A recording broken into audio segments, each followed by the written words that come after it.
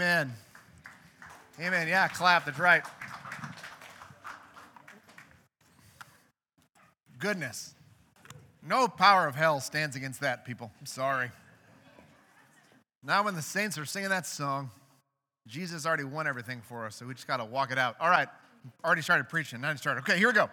Second gators, remember to go to your new amazing class. You're getting, I don't know if it's bumped. What did she say? You're moving. You're moving to the upper elementary class. So just wonderful people will tell you what to do if you're in second grade. So going out there, I can take off that Post-it note. That is done. All right. So how's everybody doing? Hanging in there? Good? Happy Super Bowl? You say that? Happy Super Bowl day? It's a holiday, right? Super Bowl is a holiday. So Merry Super Bowl, I don't know what you say. So it's the Super Bowl. Their teams will play, and food will be eaten, and it'll be a great time. I heard that Americans will eat like 2 billion wings today. So that's a lot. I think we're going to bet like $7.6 million. If you're into wings and gambling, today is your day. And happy Valentine's Day tomorrow. Yesterday, the Galentine's thing was just a stellar success. So thank you to Tracy and to Logan and all those who were involved for all your work there. That was wonderful. What a God-honoring time that was. So, but tomorrow is Valentine's Day. So if you don't know that and you're a guy and you have a lady that you're responsible for keeping, then there's your warning. So don't screw it up. So also, if you're a lady, show the guy a lot of grace. It's just a made-up holiday after all. So. And also, if you're a guy and you're kind of a jerk, the rest of the year, you can't make it up tomorrow. You have to actually be nice the other 364 days. So that's the end of that. Treb, by the way, is not here because he has been taken out by the coronavirus. So he's been sick all week. And if you know Treb, he always jokes. He does not take sick days a whole lot because, I don't know, he just doesn't usually get all that sick. But he has been out. Like, I laugh because I text him and call him, and he's like, his percentage of like his humanity goes up every day. So he's almost at 70% now. So he was down into the 30s on Tuesday and Wednesday. So he's alive. He's really, really tired. So that's why he's not preaching here today. Last week, he and Meredith were out of town in Tulsa on at a thingamajigger for construction people. I don't know. They're not construction. Long story. Ask him about it later. But that's why he's not here. And he's okay. He's recovering from the old COVID, Corona, Omicron, whatever it's called now. We're just going to call it the sickness, and he's getting over it. So we are in Hebrews again, and we're in chapter 13. We're trying to close it out, and we're going to be in 13, 7 through 10. I'm smiling because we'd blocked out to do 7 through 14, and we just struggled with this, okay? I'll be honest. So there's a couple verses in here that we really wanted to focus on, and we'll get it all finished. I guess you're not in a hurry, so the word will be here, and we're just going to keep teaching it. But we've already broken our plan that we had to finish out Hebrews. But we will finish it because there's only a couple more verses. So eventually we'll get done with this and move on to Easter and some other things. But we will be in Hebrews chapter 13, ending this wonderful book and discussing today what it looks like to remember people who have taught us in the past, considering their outcome in their faith, about Jesus, and also to keep your eye out for bad teaching that's out there. So with that, let's just go ahead and pray and dive into the text. Heavenly Father, we thank you just for your goodness, for your kindness to us. I thank you that you've given us the word of God in our language, not just in our language, but in so many different translations, Lord, that we don't have to be scholars of ancient languages to be able to really understand the text. Thank you for the hard work of all of the saints that have gone before us to give us access to your word. And we pray, Lord, that the work of continuing to translate the Bible into spoken languages throughout the world would continue. It's going at a rapid pace, Lord. Bless those servants who are doing that. We thank you for the grace you've given us to be able to join in the body of Christ, to be part of the fellowship of believers. It is a gift, Lord, to be able to come here, to call each other brother and sister in Christ, to worship you together, to do what we were created to be equipped for the work of service that you have given us, to live out the workmanship that you have made us for. So we thank you for this time this morning. Lord, I just want to take a moment before we open your word and ask you to teach us. I just want you to just shatter the way we think, Lord. If we're thinking incorrectly, would you change it? If we're living erroneously, would you correct us? If we are walking in shame, would you redeem us by your grace? If we are feeling the weight of our own failures, would you call us to your throne of grace to find mercy and help? If we are in sin, would you free us? Help us, Lord Jesus. We come to you out of great need. Just take time, a moment now, and ask the Lord to do that very thing.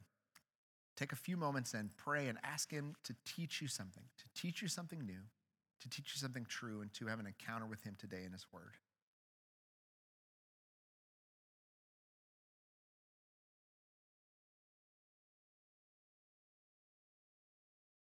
Lord, we need you, and we need to pray for other people, to intercede on their behalf, so we do that now. Take a moment and pray for the people around you. Ask that the Lord would encourage them and that they would encounter him today, that he would teach them today, that the Holy Spirit would teach their heart and their mind through the word today.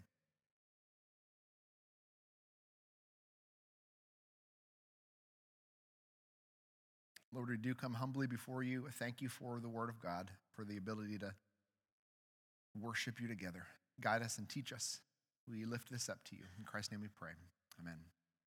So here you go in Hebrews chapter 13, verse 7 through 10. It says, remember your leaders who spoke the word of God to you. Consider the outcome of their way of life and imitate their faith.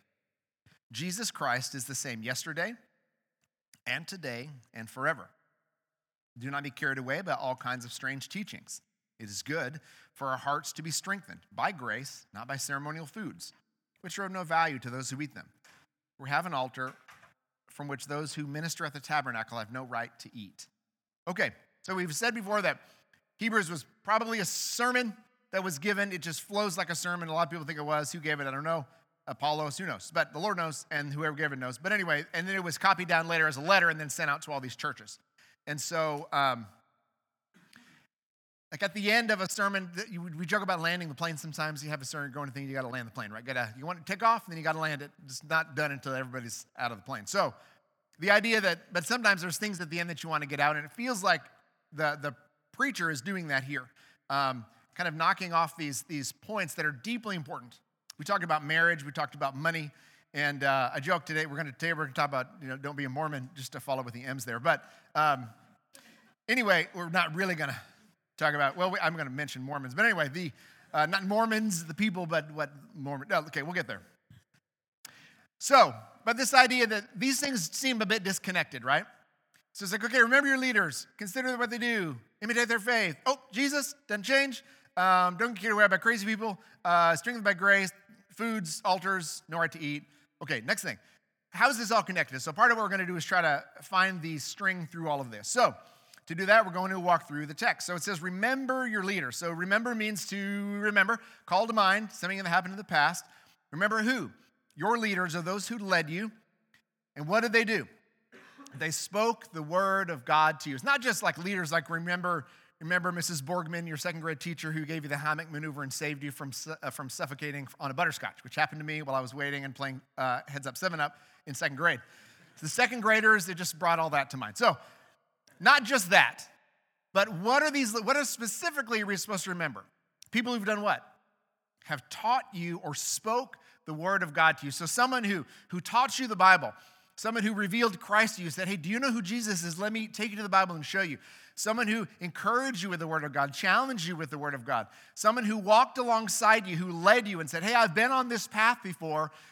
Walk with me a little ways. Here's a great spot to take off and rest. Look at the view from over here. You wouldn't have seen that if you hadn't walked through the trees. See, I've been here. Follow what I've done. So to remember those who spoke the word of God to you. Do you have people like that in your past? Like you thinking, man, there are people in my past. I have so many who spoke the word of God to me.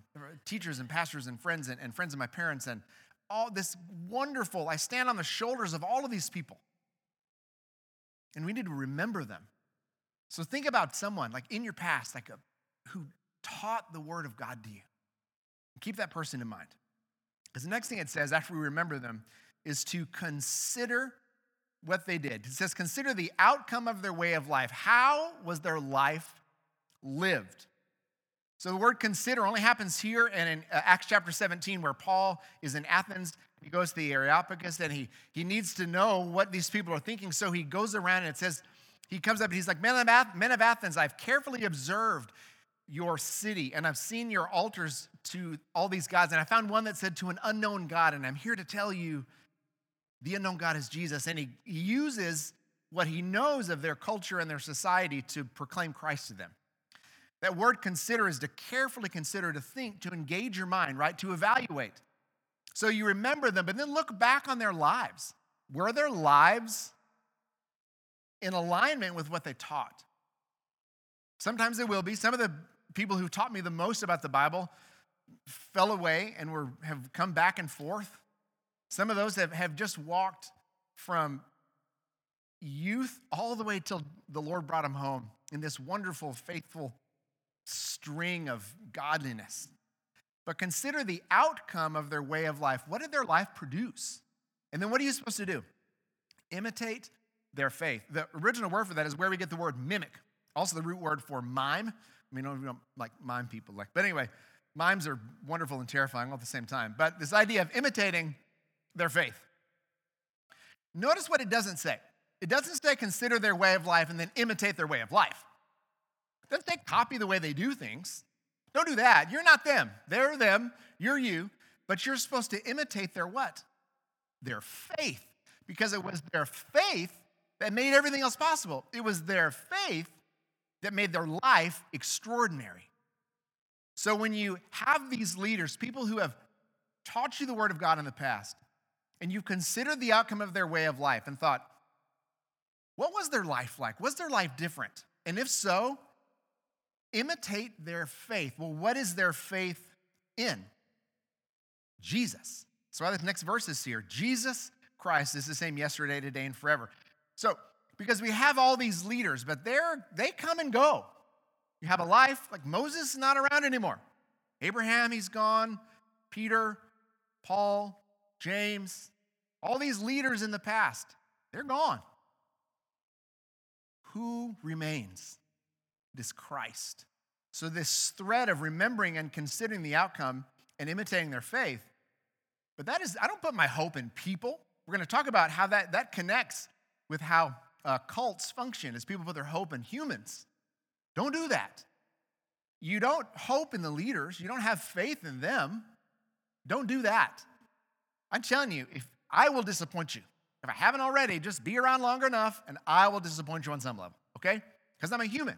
Everybody in your life will disappoint you. It's just reality. If you don't think anyone will ever disappoint you, you're in for a little bit of disappointment, just so you know. So, because people are going to fail you. They're going to forget. They're going to be mad. They're going to have a bad day. Sometimes they're going to be intentionally mean. People are people. We're fallen and we're redeemed and we struggle. So don't put your faith in other people, even though they were great. Your faith is anchored solely in Jesus Christ. It says he is the same yesterday and today and forever. So the full name of Jesus Christ here, you got Jesus, which calls to his sonship and his earthly work, and Christ is this messianic title, and it affirms his deity. And so these things it's all wrapped up in this title of Jesus, Jesus Christ. Who is he? He is fully man and he is fully God.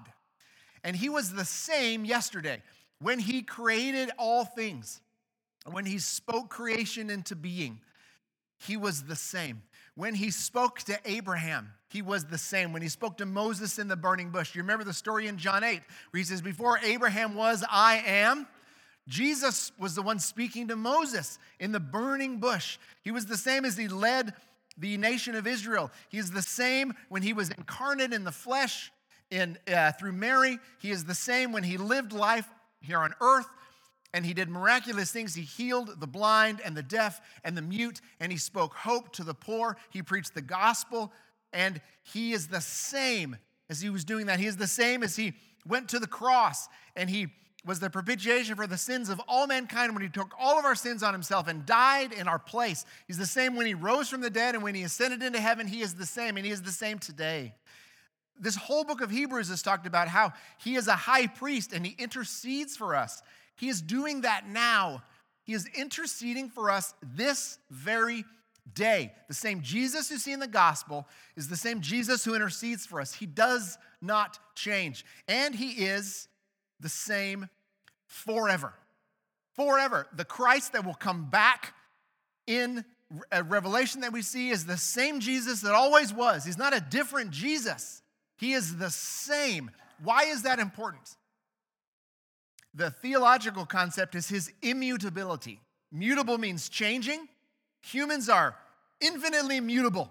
Like we are constantly in flux. We're constantly changing. Like even biologically, like we shed our skin and grow new skin, and we have hair that gets thinner and or maybe thicker and grows, and we are constantly changing. And praise the Lord that Brandon is not the same today as I was yesterday.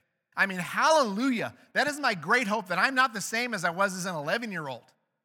I was a nightmare as an 11-year-old. And that I am, amen, my mom says. I was. I mean, it is the truth. Truer words have never been spoken. Oh my gosh. I wish I could go back and like sit down with 6th grade Brandon and be like, son, you got a lot of changing to do. Woo. But I'm not the same me that I was. I am transformed because of Jesus. And I will be different 30 years in the future than I am today if I will walk with the Lord.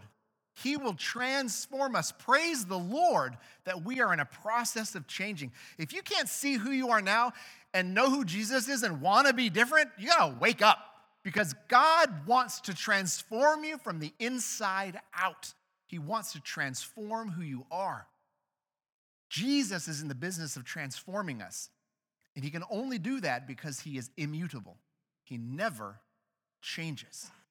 And like when it talks about that he is a priest in the order of Melchizedek and that his priesthood is forever, it's because he does not change. So how does that connect with don't be carried away about all kinds of strange teaching? So you've got people, right? These leaders, teachers who spoke to you and taught you. Consider the way of life. But Jesus, and even in the structure of this verse, he's like the hinge between these two things, these good teachers and these bad ones. What is the difference between them? It is Jesus. Those who put their hope and their faith in Christ alone teach you the word of God. Those who don't have all kinds of strange teachings. So a lot of the New Testament is written about strange teachers. I mean, Jude and Peter and Paul all write about these guys. But Paul says in Ephesians chapter 4, and talking about what is the purpose of really the body of Christ. In here somewhere. Where's Ephesians? There it is. Okay. Sometimes that hides when you're flipping pages. Ephesians chapter 4. We'll start in maybe 11. It was he who gave some to be apostles, some to be prophets, some to be evangelists, some to be pastors and teachers, to prepare God's people for what? Works of service. So that what? The body of Christ may be built up. Until when? Until we all reach unity in the faith and in the knowledge of the Son of God and become mature, attaining to the whole measure of the fullness of Christ. So that work, the work of the church, continues until Jesus comes back. Or personally, until you go to be with Jesus. Verse 14, then we will no longer be infants, tossed back and forth by the waves, blown here and there by every wind of teaching, by the cunning and craftiness of men and their deceitful scheming. Instead, speaking the truth in love, we will in all things grow up to him who is the head, that is Christ. From him, the whole body, joined and held together by every supporting ligament, grows and builds itself up in love as each part does its work. There's like 75 sermons in there, but the point of this is there is strange things going on. There are things that are blowing us around, and you'll see people like this, people who are just like, they're like a buoy that's come off its moorings. They're just blown everywhere, rammed into stuff, smashed into things. Why? You get blown around, carried away when you unanchor from the unchangeable Jesus. That is what happens. There is only there's a lot more than two realities, I guess, but the reality is that there's only one Jesus. And if I anchor myself to something other than Christ himself, not what somebody else taught me about Jesus, but what Christ teaches us about himself through the word, I'm going to get blown around at some point. So it says, but the warning is for believers, don't be carried away by what? What kinds of teaching? All kinds. What are they like? They're strange. How do you know they're strange? We'll get into that in just a second. But you know something's off because you know what is true. That is how you know something is strange. And then he says it's good for our hearts to be strengthened by grace, not by ceremonial foods. But how is that connected? Well, when people are teaching us strange things and we're having to process through what is it that is true, what is it that the Bible says, what is it that this is error, this is truth, we need our heart to be strengthened in that process. And what do we need to be strengthened by? And what is the contrast here? Heart strengthened what? By grace, not by ceremonial foods. It says, which are of no value to those who eat them. What is he talking about here? So, different sectarian groups in Christianity focus on weird things. One of the things they focus on is what you're eating. The Judaizers in particular, which were a problem for in Hebrews and in Galatians and during that time, the Gnostics did the same thing where they were focusing on certain foods that you ate. So Paul again is addressing this in Colossians chapter 2, where he says this. Oh, there's a lot in here. We're going to start in verse 16. 2:16 says this, therefore, do not let anyone judge you by what you eat or drink, or with regard to a religious festival, a new moon celebration, or a Sabbath day. All these religious things that we're supposed to do. Don't let someone judge you according to those things. Someone says, you got to do this, got to play this way, got to give here, got to talk this, got to wear that. All these things that you do, people do, don't let them judge you by those things. It says these are a shadow of the things that were to come. The reality, however, is found in who? Christ. He is the center, and he is the reality that we are founded on. So it says, don't let anyone who delights in false humility, the worship of angels, disqualify you for the prize. Such a person goes into great detail about what he's seen and his unspiritual mind puffs him up with idle notions. He's lost his connection with the head, from whom the whole body, supported and held together by its ligaments and sinews, grows as God causes it to grow. Since you died with Christ to the basic principles of this world, why, as though you still belong to, do you submit to its rulers? Do not handle, do not taste, do not touch. These are all destined to perish with use, because they are based on human commands and teachings. Such regulations have an appearance of wisdom with their self-imposed worship, their false humility, and their harsh treatment of the body, but they lack any value in restraining sensual indulgence. Is clear as a bell. Legalism works from the outside in. Change your behavior, change your heart. God doesn't work like that. God transforms our heart. He transforms what is real to us, and he works out into our behavior.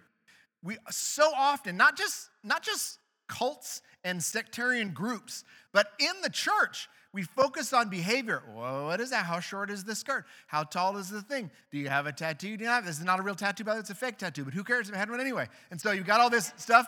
It's a Bible verse. Can you tattoo Bible verses on you? Is that okay? I don't know. We have these discussions. Can you eat this? Can you eat bacon? Can you eat ham? Can you do this? Can you drink Coke? Can you drink coffee? Can you drink tea? Oh my gosh. There's this giant cloud of dumb that people are arguing about all the time. What news do you watch? How did you vote? How did you do this? What shoes do you wear? What neighborhood do you live in? What car do you buy? Who cares? Jesus, Jesus, Jesus, Jesus. That is the focus. We are not the Vine Community Church. Come and listen to what Brandon says on Sunday. We're the Vine Community Church. Come and listen to the Word of God. That is what we listen to. If I tell you ever anything contrary to what this book says, you can throw it at me from the seat. You understand me? I mean it. We put them there on purpose. Just get it. It's all in the wrist. If I say something that is clearly in opposition to what this says, throw that book at me or tackle me or whatever. Never let me say something contrary to the Word of God. If I do, take me out.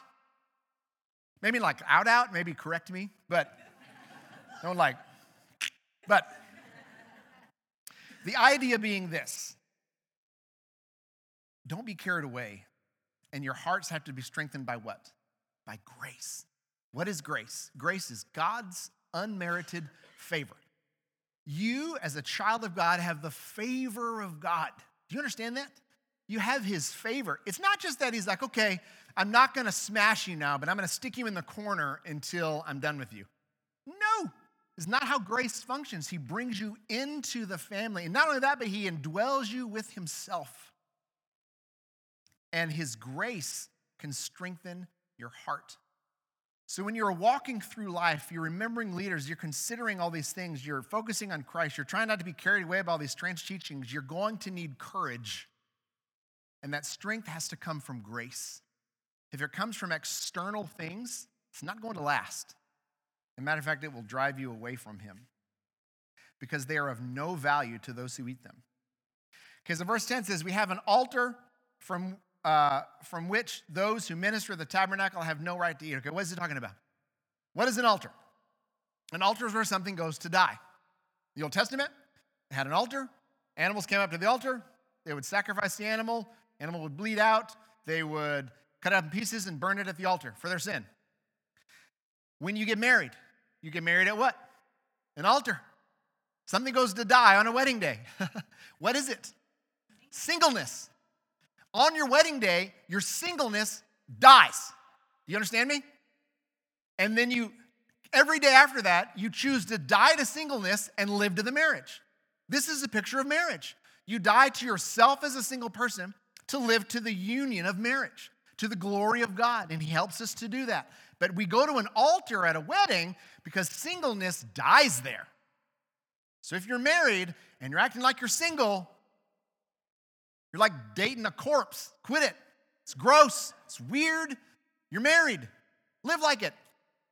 If you don't want to not be single, don't get married because singlehood dies at the altar of marriage. What is our altar? It's the cross. We have an altar. Our altar is the cross of Jesus Christ. And you'll notice he's not on it. Because he died, and he was buried, and he rose from the dead, and he ascended into heaven, and he's coming back for us.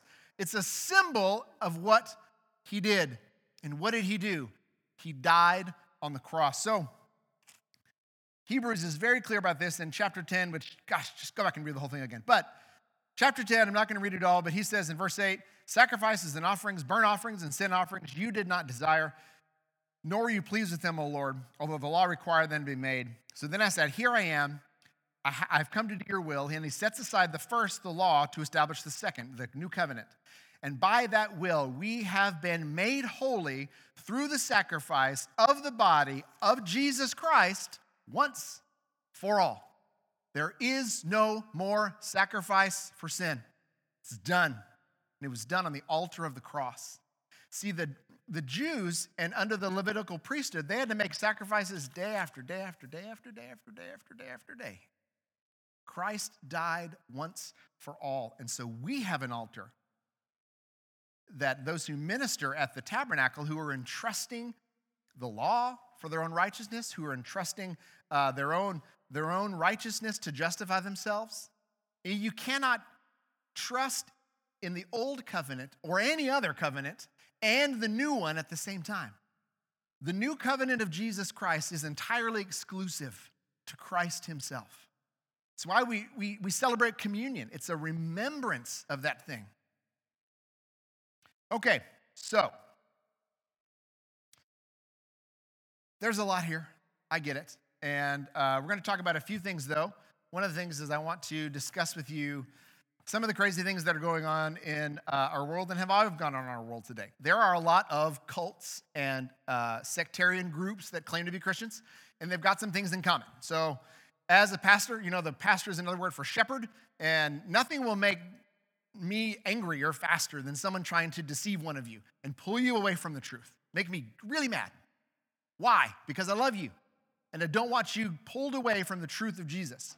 So we're going to talk a little bit about what it is that some cults do. So what defines a cult? Well, here's the deal. They are by nature difficult to define. But in this process of things, I want you to be doing two things. I want you to be on the alert. I want you to be on the alert, and I want you to anchor in Jesus. Those two things.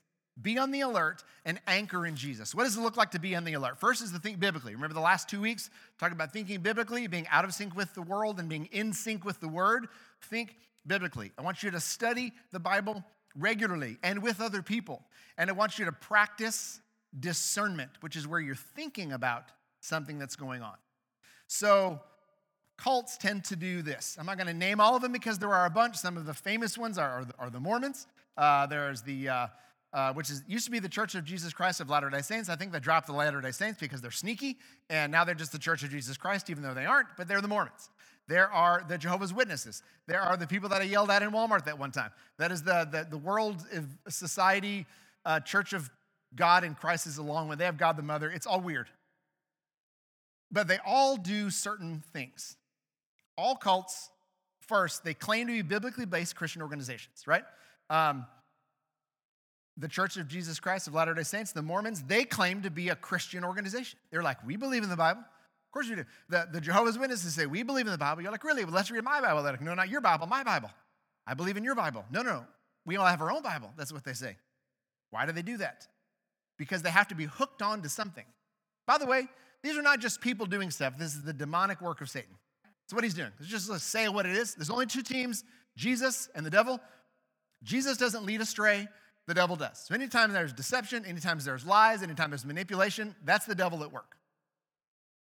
But they always claim to be biblically based Christian organizations. Some tie to that, right? Christian Science is the same way. And so when you're looking at those things, if they say that they are, that's one thing. But we're going to look at evaluating those things. So they claim to be biblically based Christian organizations.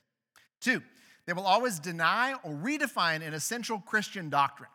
So if you don't know the creeds, the Nicene Creed, those things, those were put in place a long time ago because church leaders were like, hold on, there's all these heresies going around. We need to kind of codify essential Christian doctrines. That's why they're in the creeds. That's why we still say them today, because they're true. That's why it's called a creed. It's this true thing that we believe.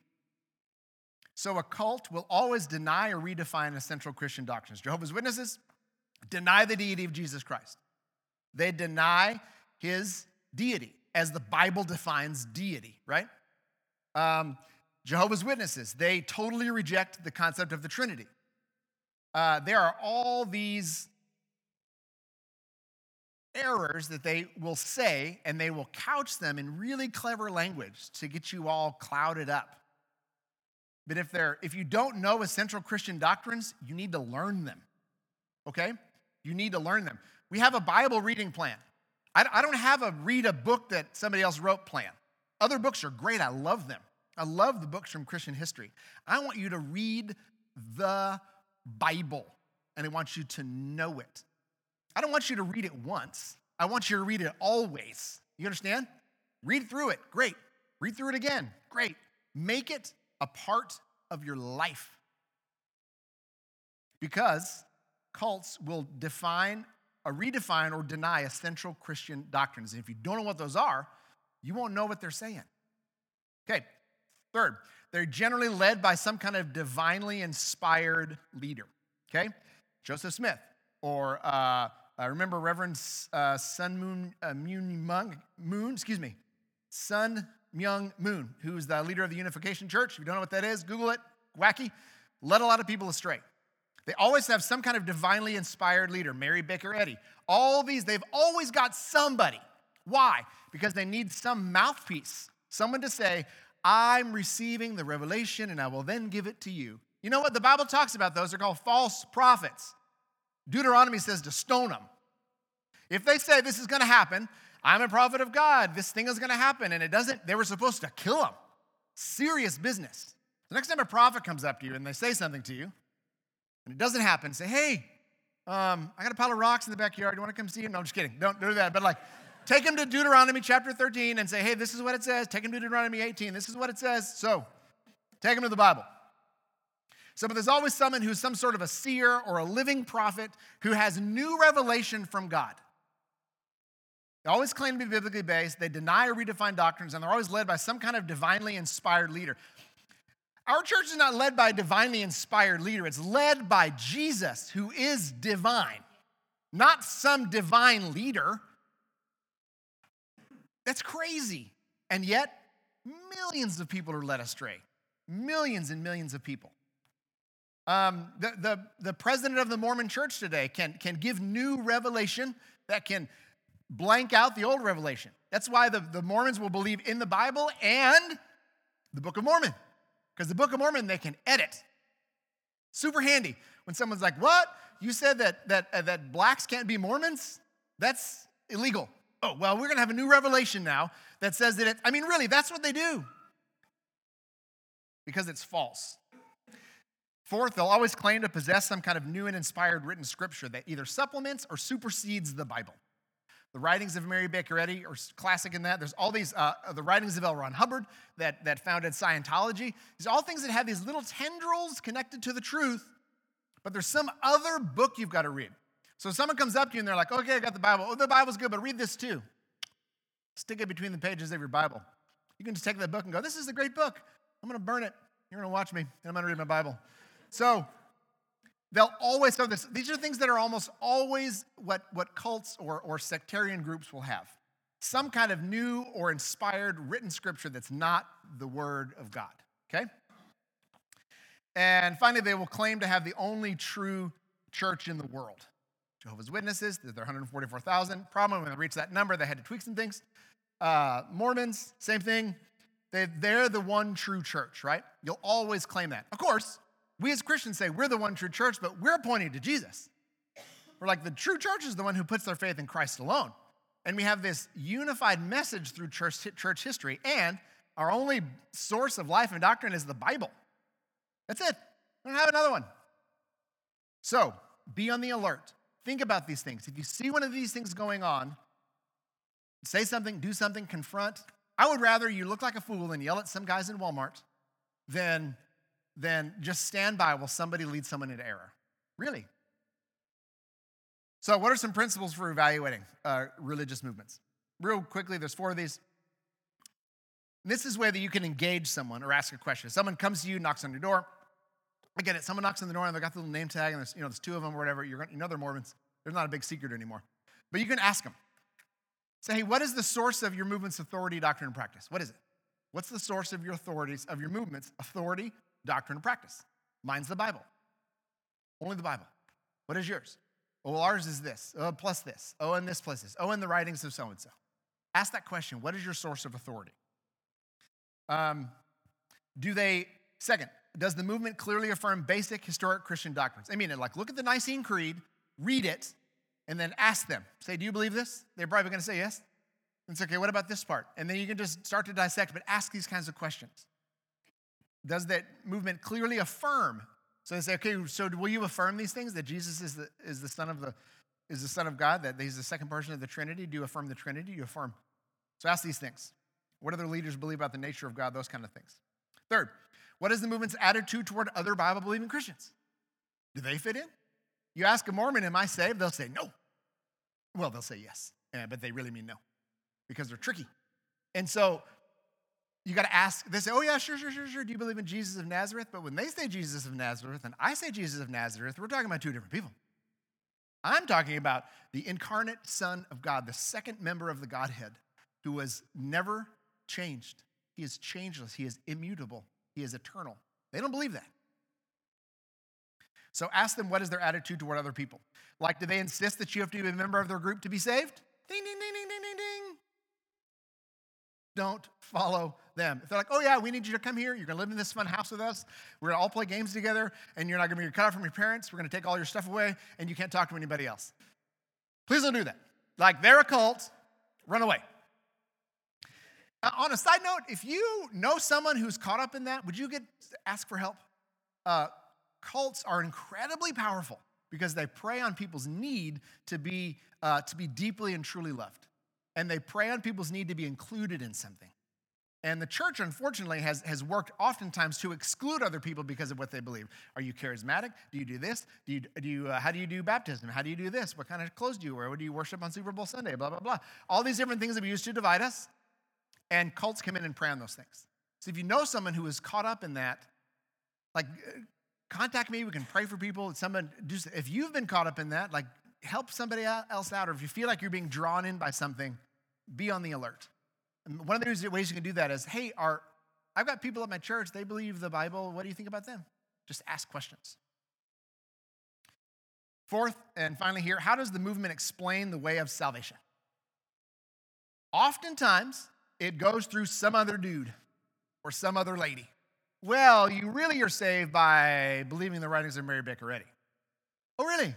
But did she die on the cross for me? No, nope. doesn't count. You can always ask that question. Oh, great, did your leader die on the cross and raise from the dead? No? Okay, I'm out.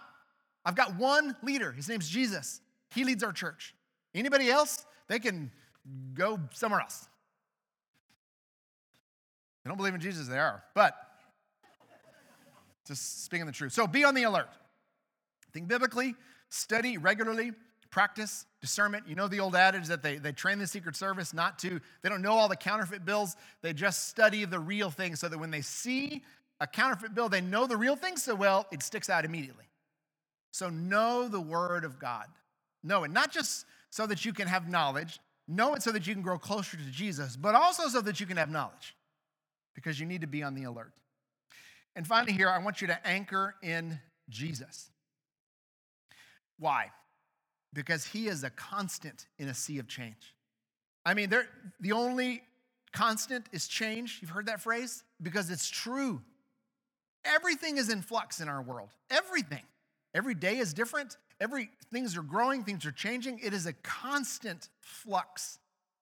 And Hebrews says that Jesus is the anchor for our souls. What does an anchor do? An anchor drops down to the seafloor, hooks into the seafloor so that what? So that the ship doesn't get blown away, doesn't get slammed into the rocks, doesn't get slammed into the reef. Because I'm telling you, there are messages, there are counter gospels that are pushing you into the shoals, that are pushing you into the rocks, that are pushing you out of an abundant life that we're supposed to have in Jesus. And the only way to not be shoved into that is to be anchored in Christ alone and in his constant love for you. So why does it matter that he doesn't change, that he is the same yesterday, today, and forever? Here's why. His love for you never changes. Do you understand that? It does not waver, doesn't have a bad day, does not sleep poorly that night and is grumpy at you. It does not forget. Jesus does not forget to love you. He does not forget to say, oh, well, this person is my beloved. He does not forget to inhabit you with the Holy Spirit. He never changes. We have to anchor our hearts in the immutability, the unchangeableness of who Jesus is, because everything else will change. Everything else will disappoint. So what does that look like? What does it look like to actually do that, to anchor my heart in Christ alone? Practically speaking, it looks like taking time to think, taking time to be quiet.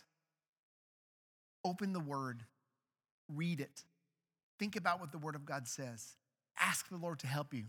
Ask him every day, Lord, anchor my soul in you. Say it every day. Ask him to teach you. He's your teacher. Ask him to disciple you. You're a disciple of Jesus. Ask him to lead you. I'm telling you, we don't get up here and say all this stuff because it's just like a fun game. We follow Jesus. He is alive. He works through the living Word of God. His Holy Spirit inhabits you. We don't have some dead belief. We worship the risen Christ. And he said, come and follow me. So follow him. Follow him. Follow him. So it looks like taking time to think. Looks like taking time to be quiet. And it looks like being a part of community. Reason that's so important is that when I'm struggling, or if I start getting off in something, or if I say something that's wacky, I've got brothers and sisters who can be like, what? What are you doing there? I saw you heard you yell at Jenny the other day. What's going on? And that's fun, right? Not yelling at Jenny, but having somebody put you into check, right? If you ever hear me yell at Jenny, you can throw more than a Bible at me, by the way. Something heavy like a car. So, Hebrews. It's a book that is written for us to do what it says. So I'm going to encourage you today to be on the alert, to anchor yourself in Jesus, to remember those who were in the past, and just to follow him. One of the ways that we do that is we celebrate communion here. And it's a wonderful picture of what God is doing in our lives on a continual basis. And the reason that it's important is that it is one of those regular things that we can do, that we can continue to do, that remind us of what Christ has done for us. He gave this command so long ago that on the night that he was betrayed, he took the bread and he broke it. And he said, this is my body broken for you. Do this in remembrance of me. That in the same way that he took the wine and he poured it into the cup. And he said, this is the blood of the new covenant poured out for you for the forgiveness of sins. That we have a new covenant that we are now under. That Christ's broken body is a remembrance. It is a memorial. That this cup symbolizes the blood that he shed for us so that we can have grace and new life in him today. This table is not a denominational table. I don't care if you're a Methodist or a Presbyterian or whatever. This is the table for believers of Jesus to come and remember what he has done, to remember that he is the unchangeable anchor of our souls. We take communion by method of intinction, which means you'll take a piece of bread and you'll dip it in the cup. We do have some gluten-free options up here if you need that. And I'm going to pray and ask for our servers to come on down. So please pray with me. Lord Jesus, I thank you for your cross, for the resurrection that we come to celebrate you today. I thank you, Lord Jesus, for the opportunity that we have to come here today and to remember who you are, to remember that you are Christ alone and that we worship you.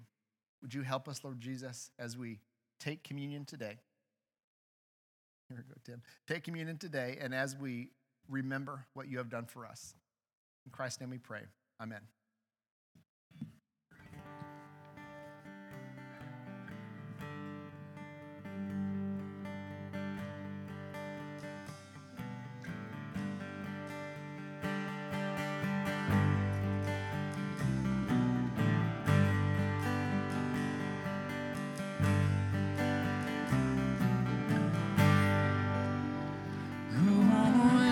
To the mountain of mercy, to the crimson perpetual tide. Kneel down on the shore, be thirsty no more. Go under and be purified.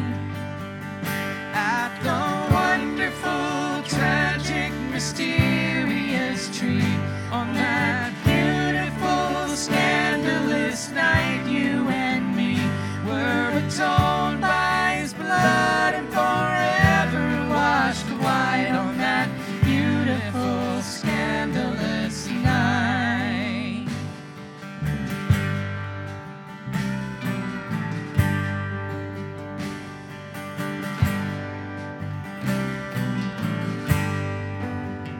Follow Christ to the holy mountain, sinner sorry and wrecked by the foe.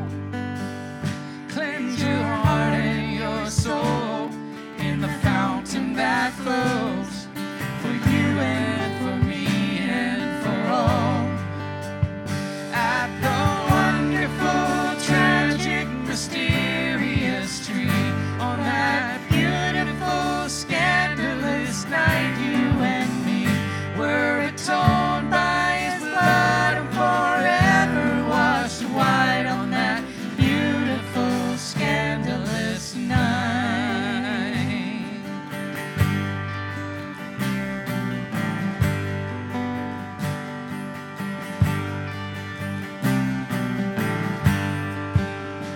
On the hillside you will be delivered, at the foot of the cross justified, and your spirit restored by the river that pours from our blessed Savior's side. At the wonderful, tragic, mysterious tree on that beautiful, scandalous night, you and me were atoned by his blood and forever washed white on that beautiful, scandalous night. At the wonderful, tragic, mysterious tree on that beautiful, scandalous night, you and me were atoned by his blood and forever washed white on that beautiful, scandalous night.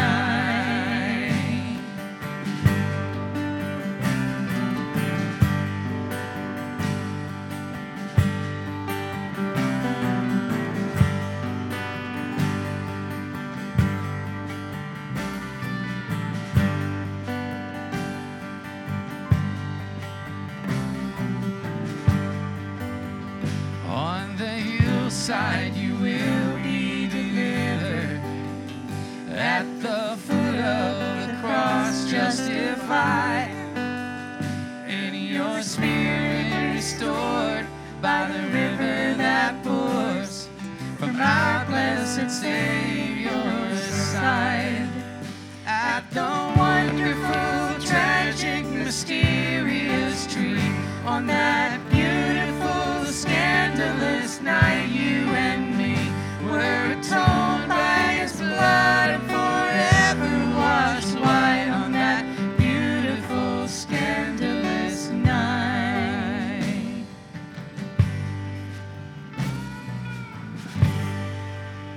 Please pray with me. Heavenly Father, we thank you just for the opportunity to come here and to remember what you have done, to remember your sacrifice for us, Lord Jesus. To come and take a moment to just pause, Lord, and to do this on a regular basis.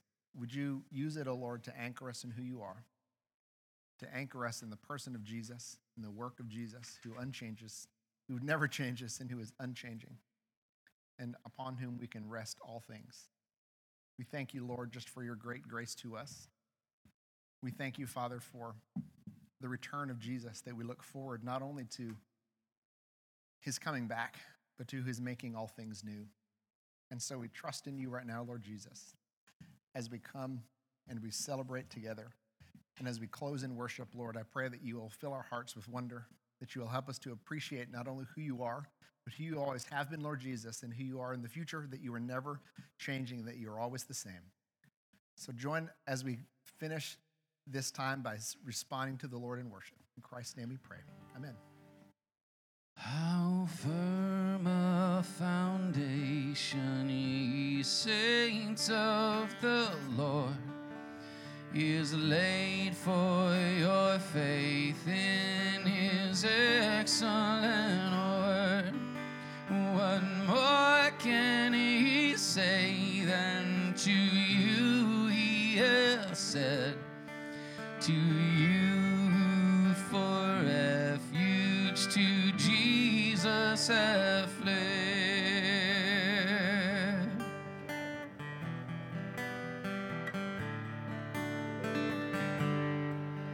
Fear not, I am with thee. Oh, be not dismayed, for I am thy God and will still give thee aid.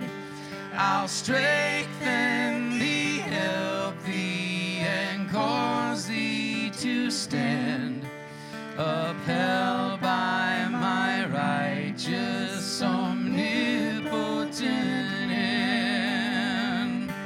My soul on Jesus hath leaned for repose. I will not desert to his post. My soul, though hell should endeavor to shake, I'll never, never, no, never forsake.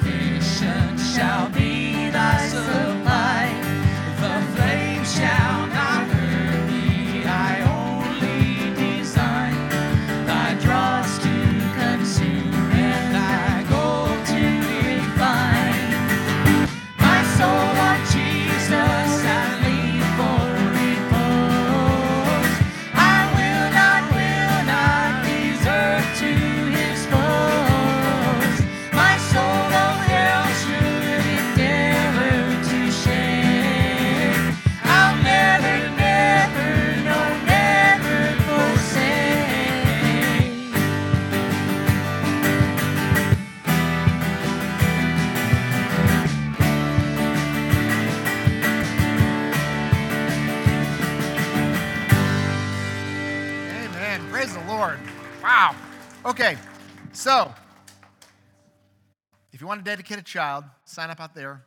If you want to join our new member class, sign up out there. And I want you to remember to be on the alert. Some of the worst attacks on our faith come from within. It is a wolf in sheep's clothing. They're out there, I'm telling you. So be on the alert and do so by anchoring your soul in Jesus. And go in peace.